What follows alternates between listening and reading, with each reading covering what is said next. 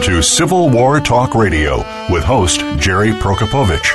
Our program covers all aspects of Civil War history, from the battlefields to the home fronts, and features guest experts, plus insight from your host as they discuss the most critical period in American history. Now, here is your host, Jerry Prokopowicz. And welcome to Season 15 of Civil War Talk Radio. This is Jerry Prokopowicz, bringing you the original Civil War history podcast. Tonight, we share the adventures of a United States naval officer who served aboard ironclads, spent time in Confederate prisons, made repeated escape attempts, and ultimately found himself in Ford's Theater on the fateful night of April 14, 1865. In I Held Lincoln, a Union sailor's journey home, author Richard E. Quest tells the story of Lieutenant Benjamin Loring, and he tells us the story behind the book tonight on Civil War Talk Radio.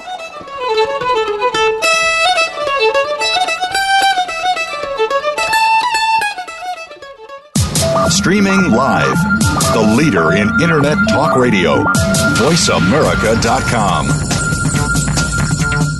Are you ready for a disaster? If you are like many people in the world, that answer may sadly be no. Disasters happen unexpectedly to people just like you every day. Tune into Preparing for the Unexpected with business continuity and disaster planning expert Alex Fullick. The show will not only help you better prepare for a disaster itself, but also to prepare you, your place of employment, and community for the aftermath, emotionally, financially, and with a better level of awareness and a stronger feeling of resiliency. Tune in Thursdays at 9 a.m. Eastern Time, 6 a.m. Pacific Time on the Voice America Variety Channel. Attention! If you're a parent, educator, social worker, or civic or religious leader, the most important program you'll hear this week is Exploited: Crimes Against Humanity.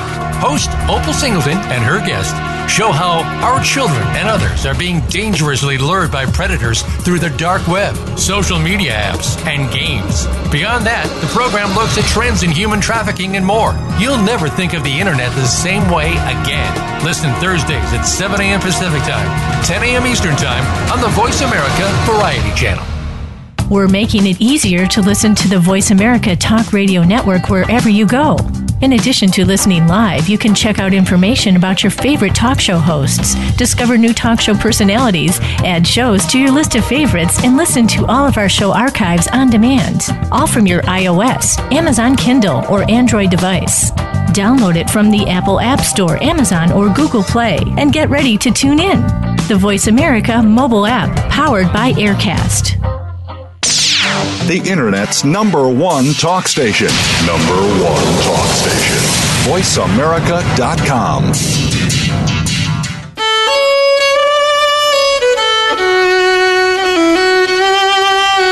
You are listening to Civil War Talk Radio. If you have a question or comment about our program, please send an email to prokopowiczg@ecu.edu. That's PROKOPOWICZG@ecu.edu. Now, back to Civil War Talk Radio. And welcome to Civil War Talk Radio. It's the first show of our 15th year, hard to imagine, here in August of 2018 on the campus of East Carolina University, looking out of my office window in the Brewster Building. Not, however, speaking for East Carolina University or anybody else, just myself, as always, and my guests will do the same. It's a new season. Classes have started. It's a new academic year. Welcome, listeners. Hello to everybody in History 3225 here at ECU. No surprise quiz tomorrow, but please do your reading. It's time for a new sports season. The Pirates are back in action here on campus. Women's soccer has already gone undefeated in its first 4 games under a new coach, looking good. The football team springs into action this weekend. Hope springs eternal for them after 2 miserable years. Maybe we'll see things improve this season. We can always hope. And my alma mater, Michigan, goes to work against Notre Dame this Saturday. We will or will not refer to that next week.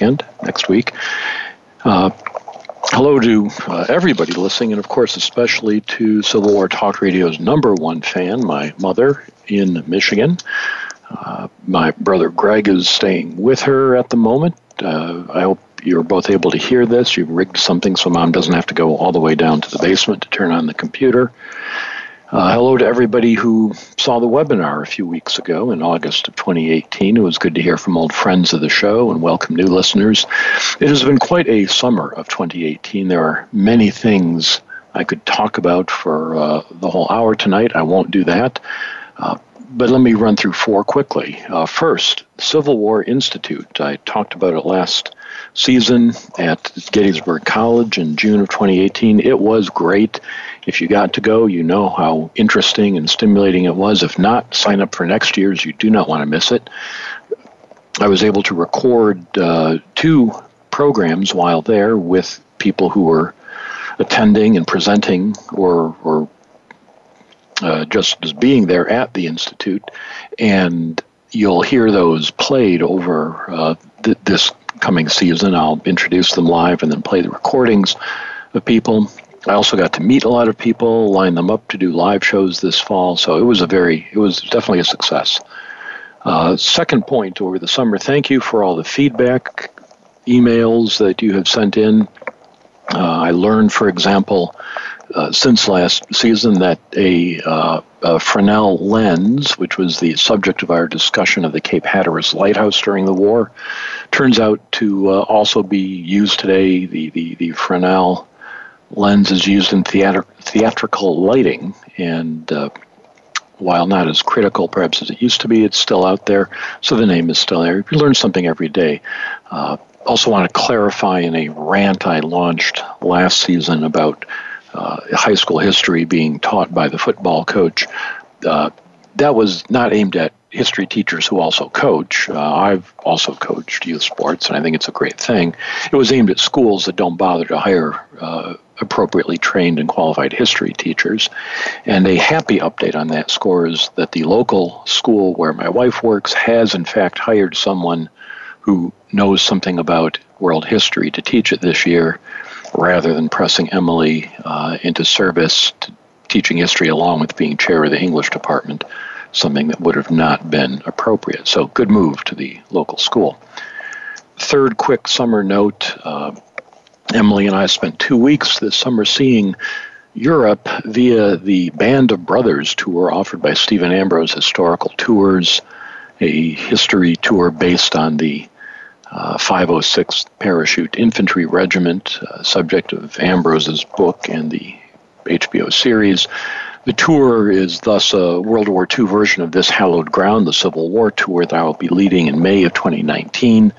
And it was truly a powerful experience. There really is no substitute for seeing the ground when you're learning any kind of history. So I want to send my thanks out to our historian on that trip, Chris Anderson, who's collected many personal stories from survivors of the 506th Parachute Infantry. He really led us on a wonderful experience. And I'm excited now about this hallowed ground and learning from the experience of being a guest on a tour. I hope it will rub off and help me improve what I do as a tour leader. And I hope you can join me in May of 2019 when we go to battlefields in Virginia, in Maryland, and Pennsylvania. Fourth and finally, last August in 2017, I opened the season by sharing my commentary on events that had just taken place in Charlottesville, Virginia, centered around memorials to the Confederacy. This year, the news I'm sure all of you have read by now concerns the Silent Sam Confederate Memorial statue on the campus of University of North Carolina at Chapel Hill, which was pulled down by protesters in August of 2018, a few weeks ago. My first reaction when I heard that was that while I have long joined the consensus on UNC's campus that the statue no longer belonged where it was, I was sorry that it was removed in that fashion. I don't approve of breaking the law, even to make a political point that needs to be made.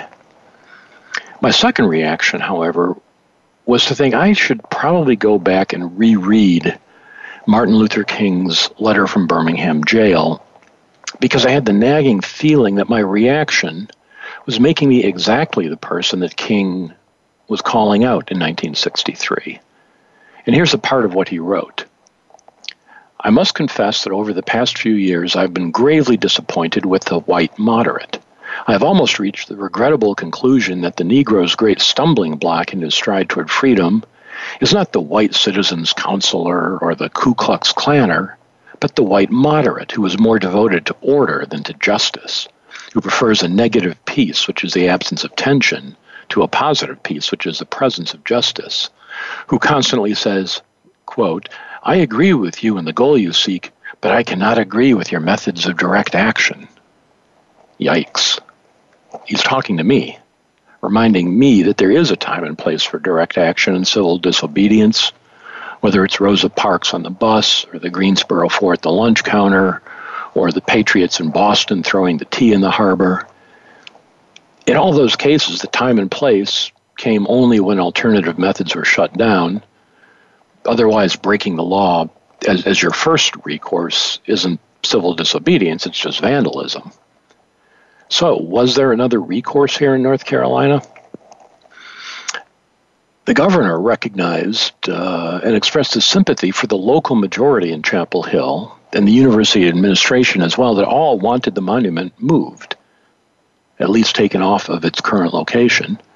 But the will of the local community was thwarted by the state legislature, which passed a law taking away the power of local communities to do anything about monuments in their towns. Only the people in Raleigh can do that now.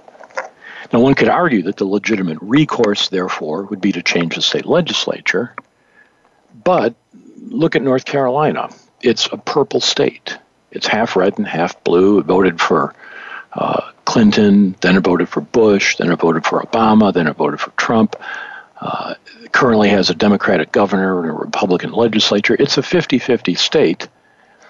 But the current majority, when it took power, redrew the state legislative districts to give itself a veto-proof supermajority and redrew the congressional districts to give itself a 10-3 majority. They made no secret about this. The legislator who drew the 10-3 districts was asked, why do you do that on a 50-50 state? And he said, I did it 10-3 because I couldn't figure a way to make it 11-2. There's no secret.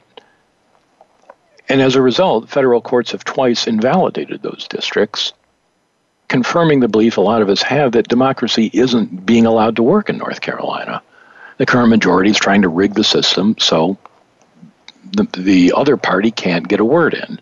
And I acknowledge that when the other party was in power, they did the same thing, but two wrongs are not making a right in this case. So after rereading what King said about white moderates being all pious about, oh, your cause is good, but never break the law, I realized he was talking to me. So yes, I continue to advocate obeying the law in the effort to move Jim Crow statues and monuments from sites of power and put them in sites of historical relevance instead. Direct action should not be undertaken lightly in these cases, or it's just anarchy. King said, one who breaks an unjust law must do so openly, lovingly, and with a willingness to accept the penalty. And the people who took down Silent Sam did it openly, did it, I presume, from love of their campus, and desire to see it free of symbols of white supremacy. And I assume they are willing to pay the penalty the law will impose. And if they do that, I think history will look back at them one day with sympathy and understanding.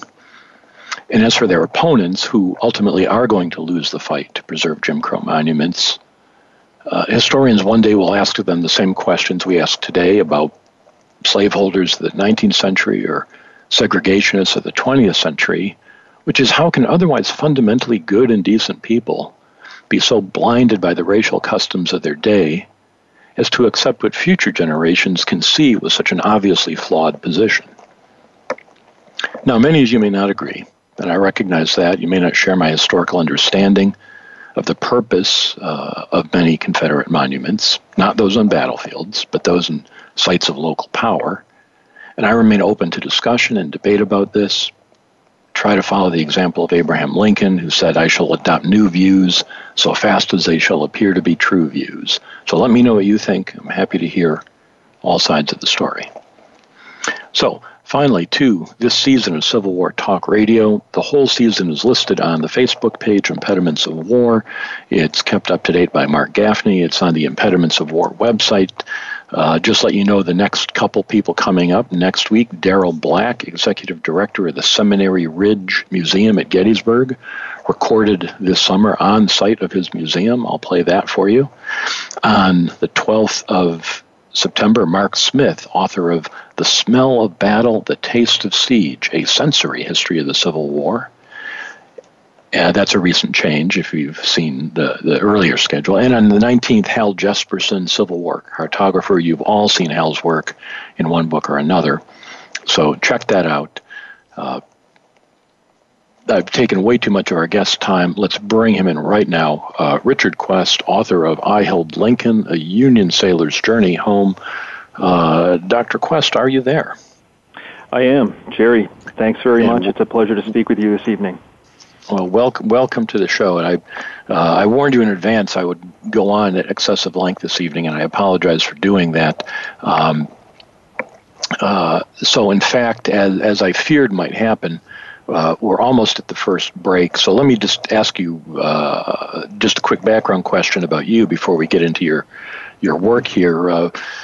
When you're not writing about Benjamin Loring, what's your day job? What do you do when you're not doing Civil War writing? Well, I'm the founder and executive director of a nonprofit organization called Books and Homes, and we provide under-resourced children with free books of their own choosing to take home and build their home libraries. So we work in 6 states right now, 87 locations, currently provide books to about 25,000 children.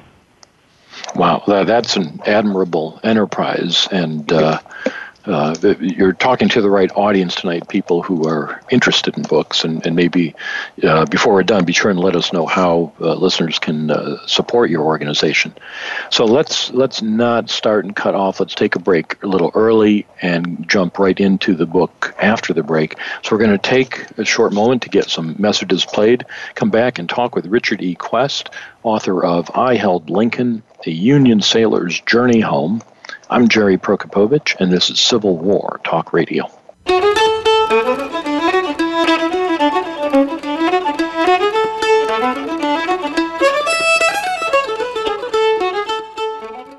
Stimulating talk gets those synapses in the brain firing really fast. All the time. The #1 internet talk station where your opinion counts. VoiceAmerica.com.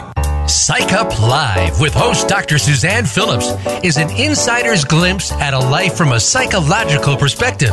It's a look at what matters to us. Why do we laugh? How do we cope with stress? Are men and women really that different? What is it about our relationships? How are they formed? How they work out? And why they sometimes don't? Every week is something new to engage you. Psych Up Live is heard every Thursday at 2 p.m. Eastern Time, 11 a.m. Pacific Time on the Voice America Variety Channel. We'll turn up your perspective on life. All round the outermost rim of the shield, he set the mighty stream of the river Oceanus, creating Achilles' shield in Homer's The Iliad, Book 18. Rachel Carson, in The Sea Around Us, said, "All at last, return to the sea, to Oceanus, the ocean river, like the ever-flowing stream of time, the beginning and the end." Moyer's Environmental Dialogues with Dr. Rob Moyer offers lively dialogue and revealing narrative inquiry into how individuals are overcoming obstacles and creating a greener and blue planet Earth. Tune in Thursdays at 3 p.m. Eastern, 12 noon Pacific on the Voice America Variety Channel. The latest business information is made simple with the Voice America Business Network. The professionals in the business world bring you live talk radio shows featuring an array of business topics, strategies for building wealth, sales and marketing, stock trading, investing, and business technology. Voice America Business hosts are professionals in their fields and bring to the airwaves weekly business discussions that offer up-to-date information, advice, and education. The Voice America Business Network. The bottom line in business talk. Streaming live. The leader in internet talk radio. VoiceAmerica.com.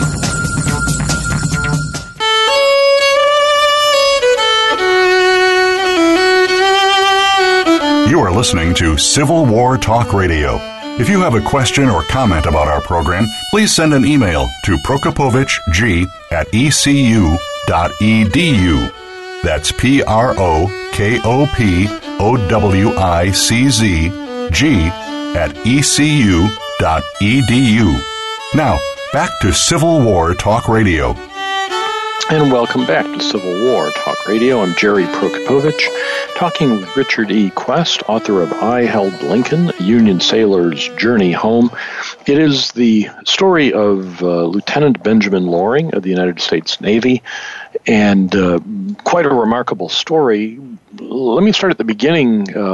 How did you learn about who is Benjamin Loring? How did you come across this person's story? Well, it's an interesting story, and actually, I could take it back to some of your comments at the beginning of the show, where you're talking about high school history teachers and football coaches and so forth.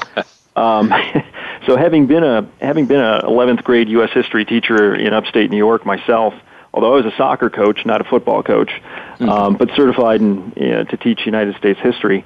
I found myself in the early 90s standing in front of that group of 16, 17-year-old students wondering, how am I going to garner their attention? I mean, you go in, you stand there, these kids are looking at you, and oftentimes what you're going through and delivering in the classroom is history about somebody else somewhere else. And so I found myself very early on looking around the local area throughout the county for local history that I could bring into the classroom, infuse into that New York State Regents curriculum to make things more interesting for students. And in the process of doing that, going to the local historical society and libraries and museums, that's where I came across the story of Lieutenant Benjamin Loring, a local historian in the town of Owego, in upstate New York, had mentioned to me that, hey, did you ever hear about this local Civil War veteran, a sailor?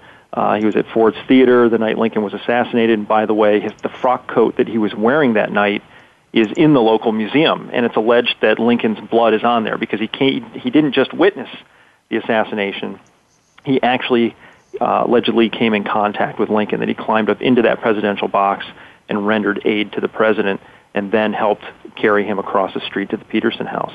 So that's originally how I came across that story. So that gives us. Let me start by saying this: I think it was Bennett Cerf who famously once said the best-selling book one could write would be one combining three subjects everybody's interested in, which at the time apparently was doctors and dogs as well as Lincoln. So Lincoln's Doctor's Dog would be like the perfect bestseller. I Held Lincoln is our title, and we'll talk about that as we go forward, especially your research on that. But I'm going to say 85, 90, maybe more % of the book is not about the Lincoln incident. It's about the fascinating career that Loring had in the Navy and in Confederate prisons. That's right. But I guess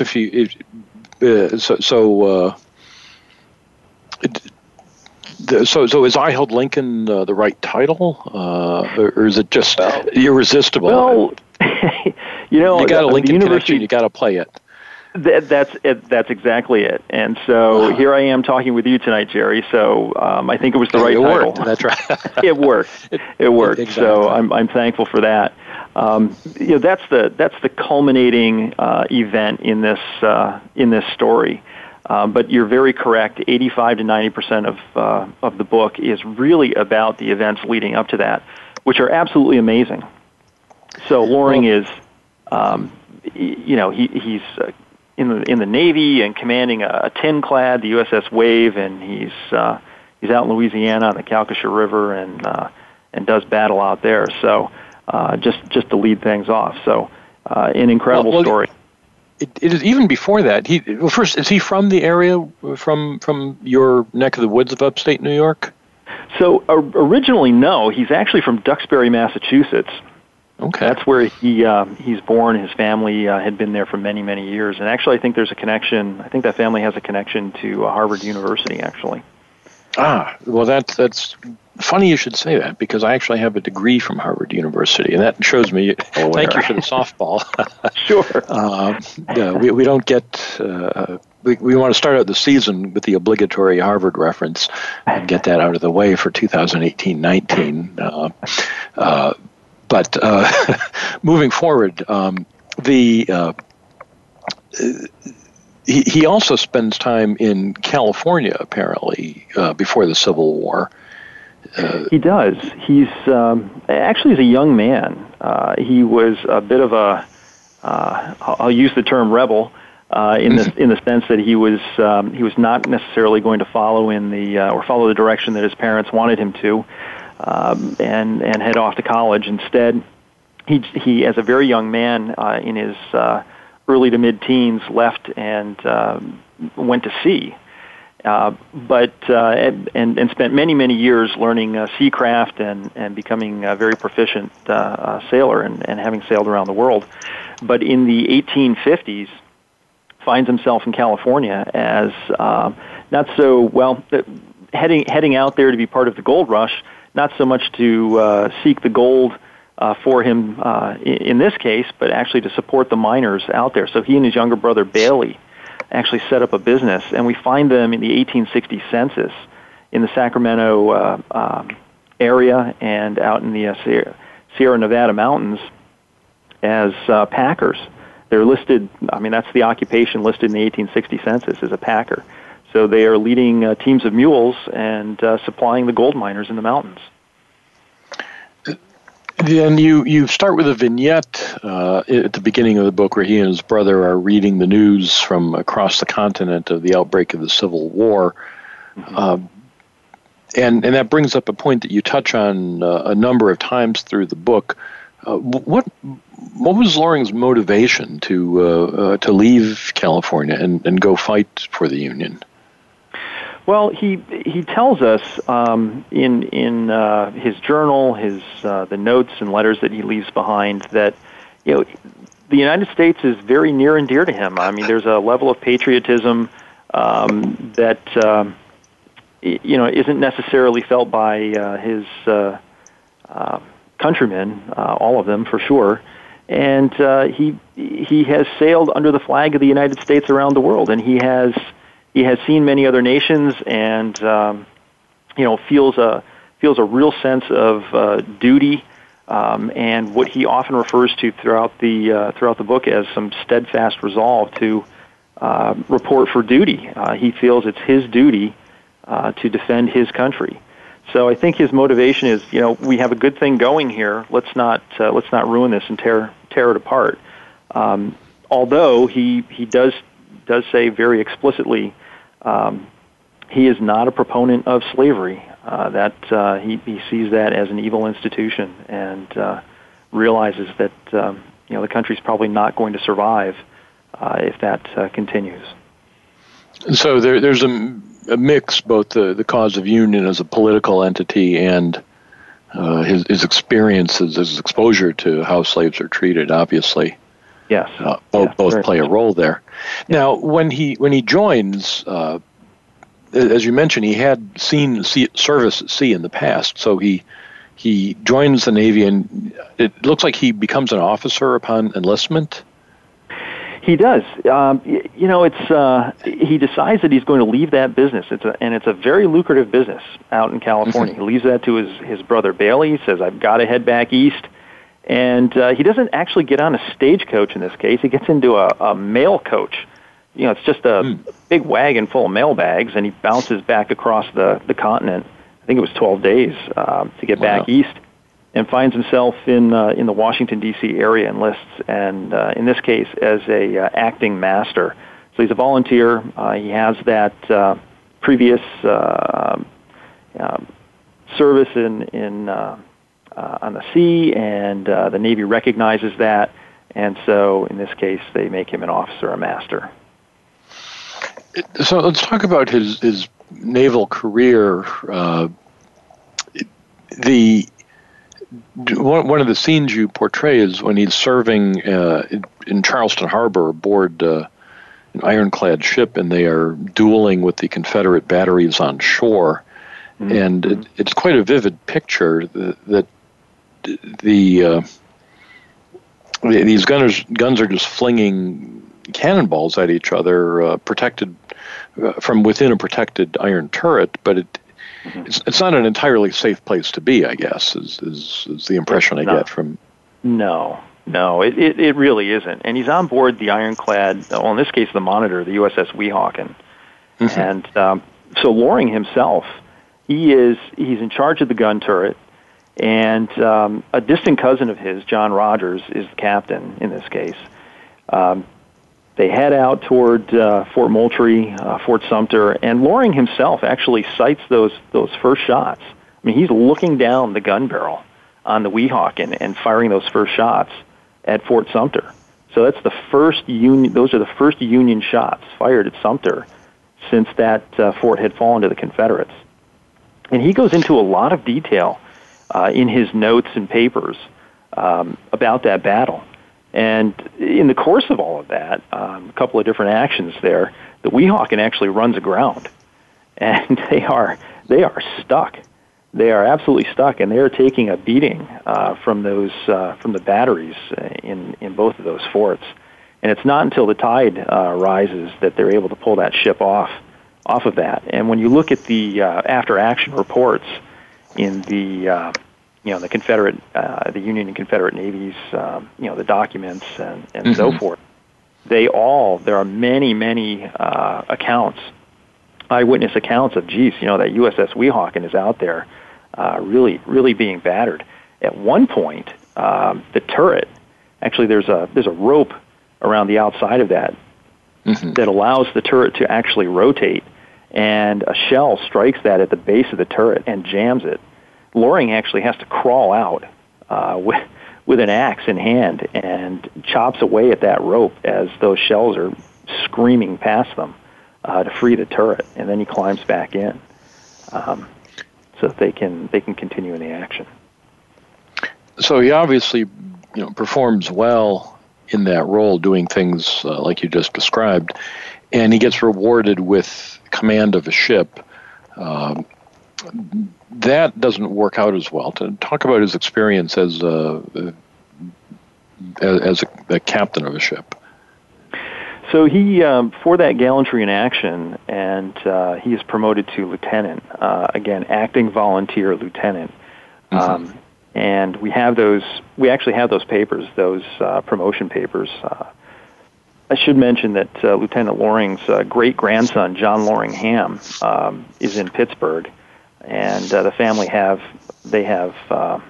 preserved and protected these papers. So a lot of this information comes from those original documents and artifacts. But Loring takes command of a tin-clad, in this case. I mean, let's face it, it's just a floating barge, sternwheeler, the USS Wave, originally named the USS Argosy II, renamed the Wave because there were two Argosies, so to avoid some confusion.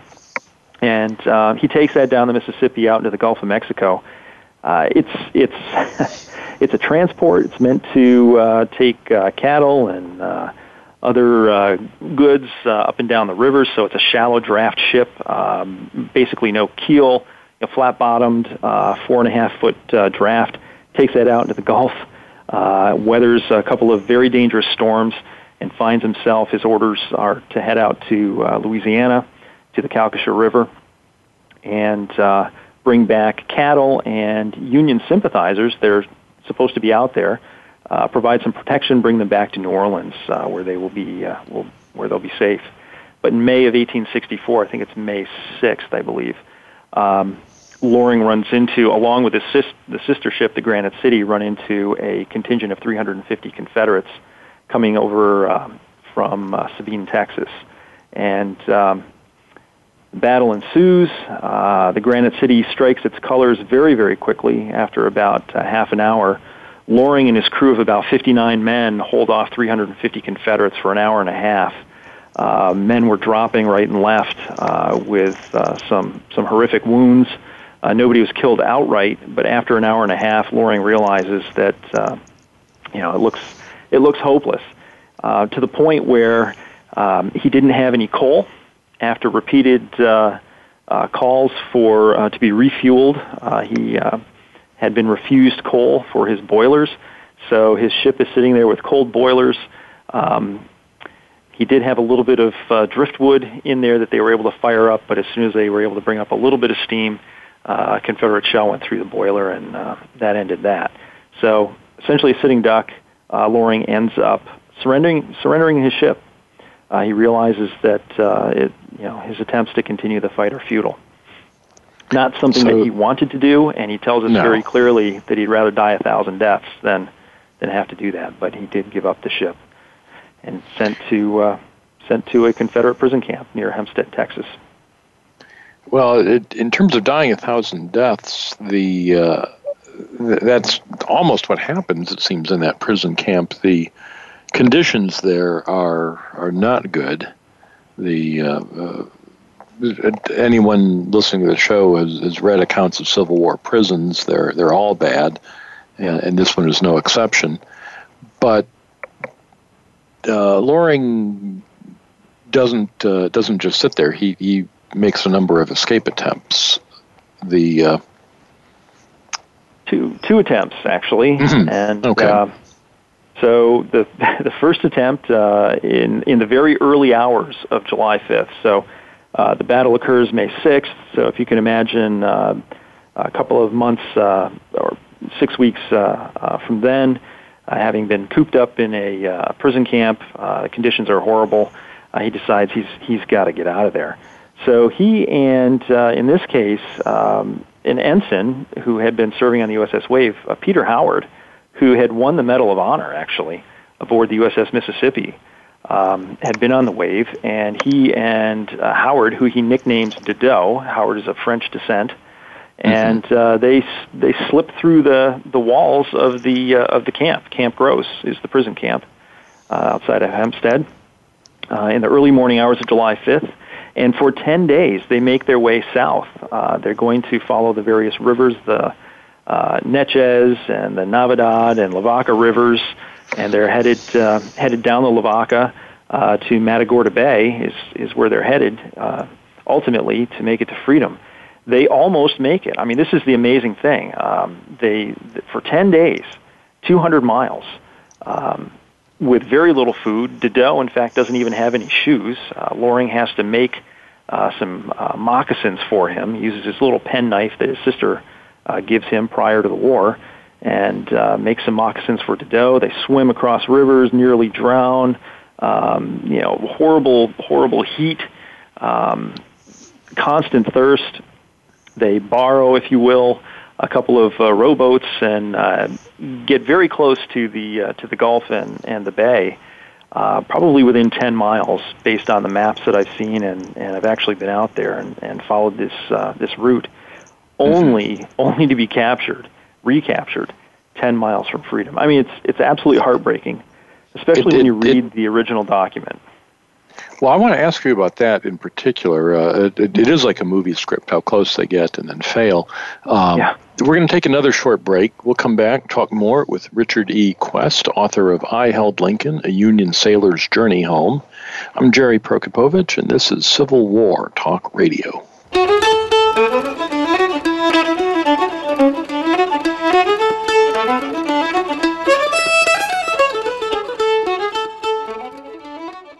Streaming live, the leader in Internet Talk Radio, VoiceAmerica.com. If you think you've seen online TV before, let us surprise you. VoiceAmerica.tv is online now. The leader in live Internet talk radio has done it again. Multiple channels, a state-of-the-art viewing experience, live and on-demand programs streaming 24 hours a day. It's exactly what you want, when you want it. VoiceAmerica.tv. From health and wellness to business, sports, and everything in between. Discover our new world. Visit VoiceAmerica.tv now and experience the future of online television. VoiceAmerica.tv. These days, everyone is looking for information on staying young, healthy, and fit. The Voice America Health and Wellness Network is here to help you on your quest to better health and a better you. We talk about everything from diet, fitness, and aging to substance abuse, personal growth, mental health, and much more. Learn from our experts who cover health and wellness from traditional and holistic perspectives. Tune in to the Voice America Health and Wellness Network. Healthy living starts here. Stimulating talk gets those synapses in the brain firing really fast. All the time. The #1 Internet talk station where your opinion counts. VoiceAmerica.com.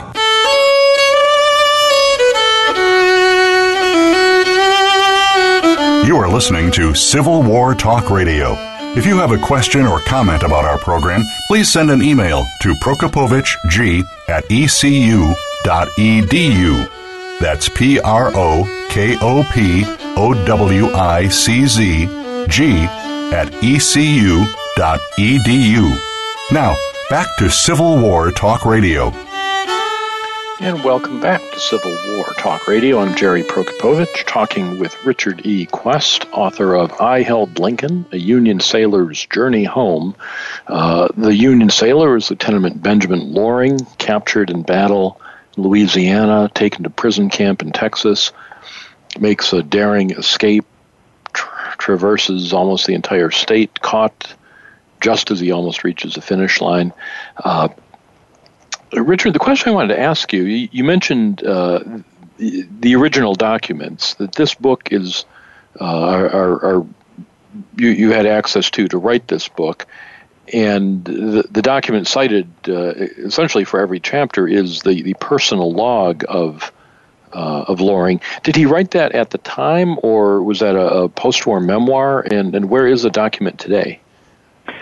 Yeah, that's it's a post-war journal, if you will, written in the early 1890s, and with the idea that I think Lieutenant Loring at one point wanted to publish his memoirs in book form. And the family have these documents, papers, letters, all of it, and there are hundreds of pages of these documents and letters. And the family was kind enough to allow me access to those for a couple of years to actually go through them, sort them, take notes, and develop the book. What's really interesting is at one point, Loring did put together, I believe, a synopsis, a summary of his thoughts, and he sent that to Putnam Publishing. And he did receive a letter back from George Putnam himself, just saying thank you very much, but it's not going to fit with what we're doing. So it's unfortunate in that respect, but very fortunate today that the University of Nebraska Press has been kind enough to bring this to light. So we're excited about it, but. The family has these letters that had gone to Loring while he was in the prison camp from his sister.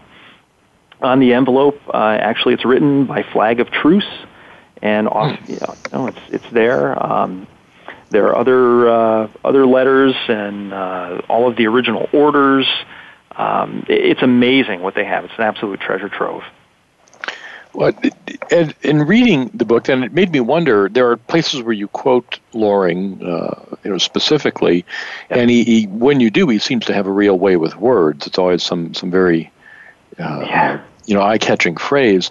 So that made me wonder: was the material not in a shape where you could simply publish his whole journal and then annotate it with comments explaining things to the reader? That would have been one way to do it. And yes, I mean, you could do that. And my question would be then, who's going to read it? And having been that high school teacher that, again, at the beginning of the show that you kind of alluded to, what I really wanted to do is bring this to a much larger audience. And present it in a manner that was going to be a bit more palatable to the average person. And, it's the kind of book that you don't necessarily have to just have this penchant for history. It's like, geez, I've got to read that. Because this reads, I think, like an action-adventure story.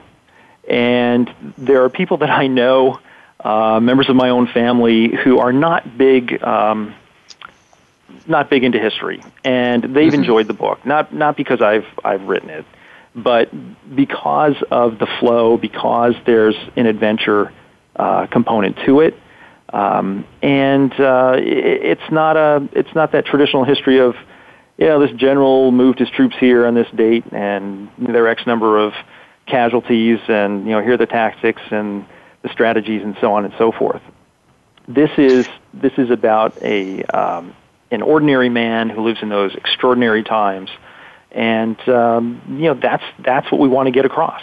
That there's an everyday person, everyday man component to the Civil War, and hopefully the everyday person today will enjoy reading this. Well, it is definitely a page turner. That I will say, as I was reading it, thank you. In the first couple chapters, I'm reading it, and there are references, but the references are all, or essentially all, to the log, to Loring's own log. Yes. So as I'm reading that, I'm thinking, well, as a historian, I'd be curious to read this guy's own words and see what he thinks. Right. But if that what you're saying, would that make a longer book than what you have here? Yes, it would. Okay. It would. Substantial, I'd say. Yes. Yeah, absolutely, substantially.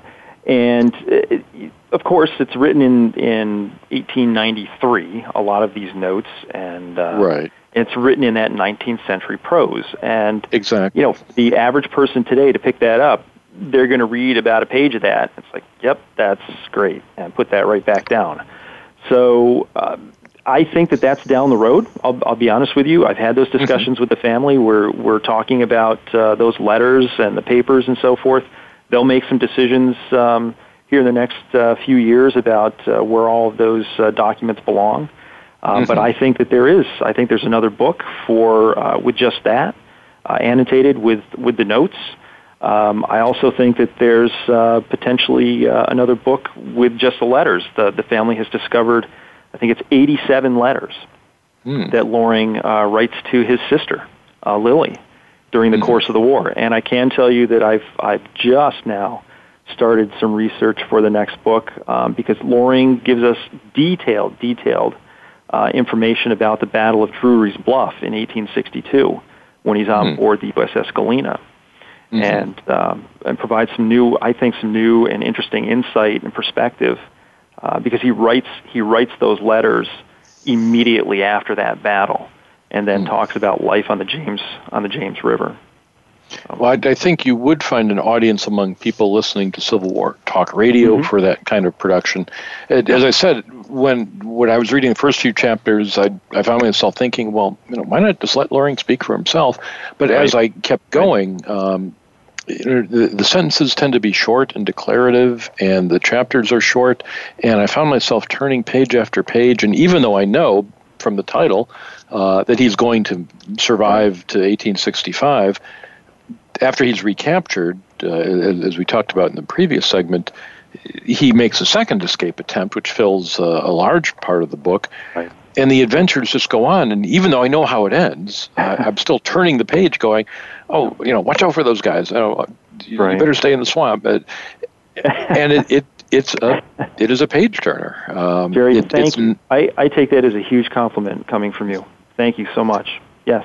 Well, it's aimed at a different audience than perhaps me or many of us listening, but that doesn't mean it wasn't a lot of fun to read. And you want to see how these guys make out. Are they going to get away? Let me ask a different question. Was, in your view, the commander of the prison camp, I think it was Gillespie was his name? Yes. Is he a war criminal? Well, so I'm gonna let Loring answer that. Okay. And Loring would say, based on what I've read and some of the letters later on, that he actually at one point refers to Gillespie as I got to get this right, Shirts Like. So the commanding officer of Andersonville, he refers to him as being similar in nature and the way that the men were treated. It's late in the war. They're in Texas.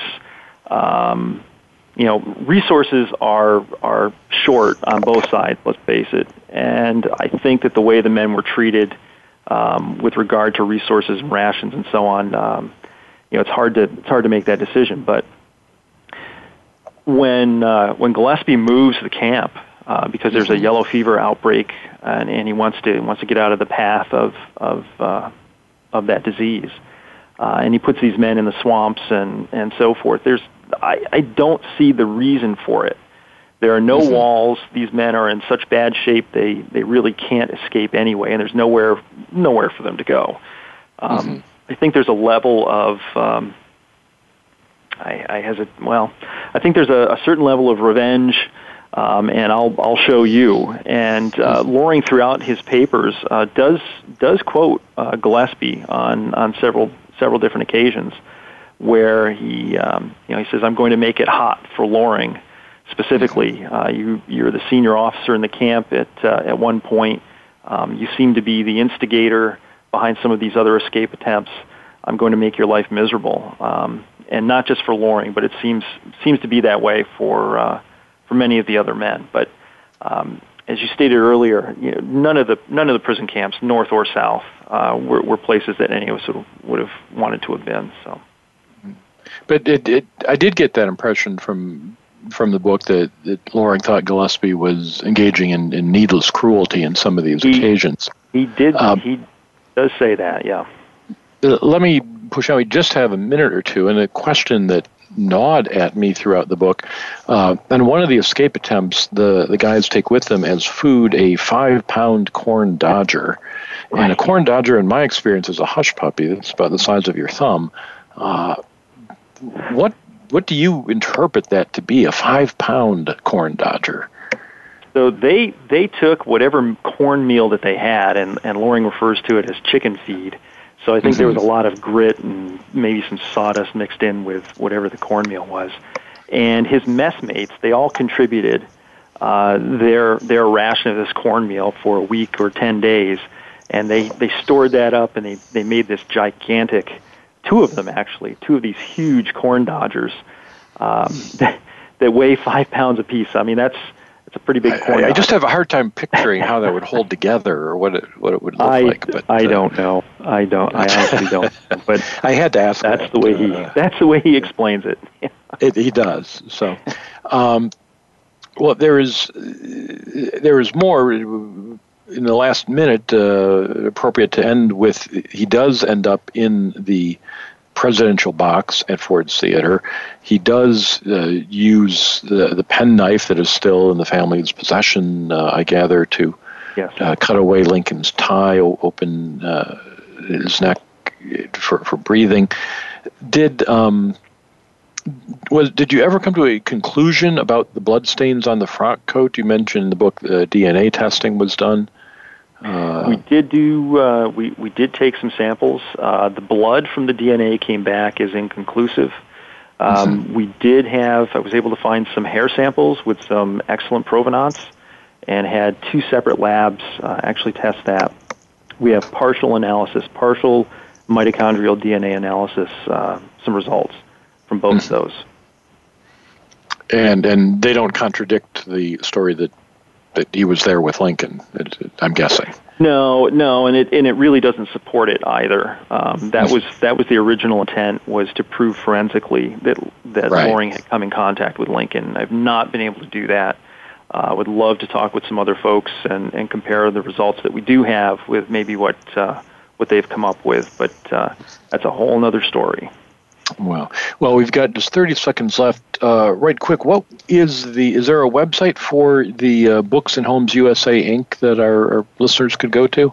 Yes, if they would go to www.booksinhomesusa.org, and they can take a look at our website, and we're always looking for additional support and help to provide books to children in need. Well, that is a worthy cause, and this is certainly an interesting book, and Loring sounds like an interesting character. Good luck if you do the second book. I'd want to read that one too. And Richard, thank you so much for being on Civil War Talk Radio. Jerry, my pleasure. Thank you for having me. And listeners, as always, thank you for listening to Civil War Talk Radio.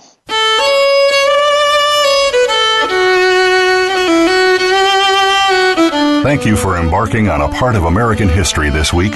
Civil War Talk Radio with Jerry Prokopowicz can be heard live every Wednesday at 4 p.m. Pacific Time, 7 p.m. Eastern Time on the Voice America Variety Channel. Have a good week.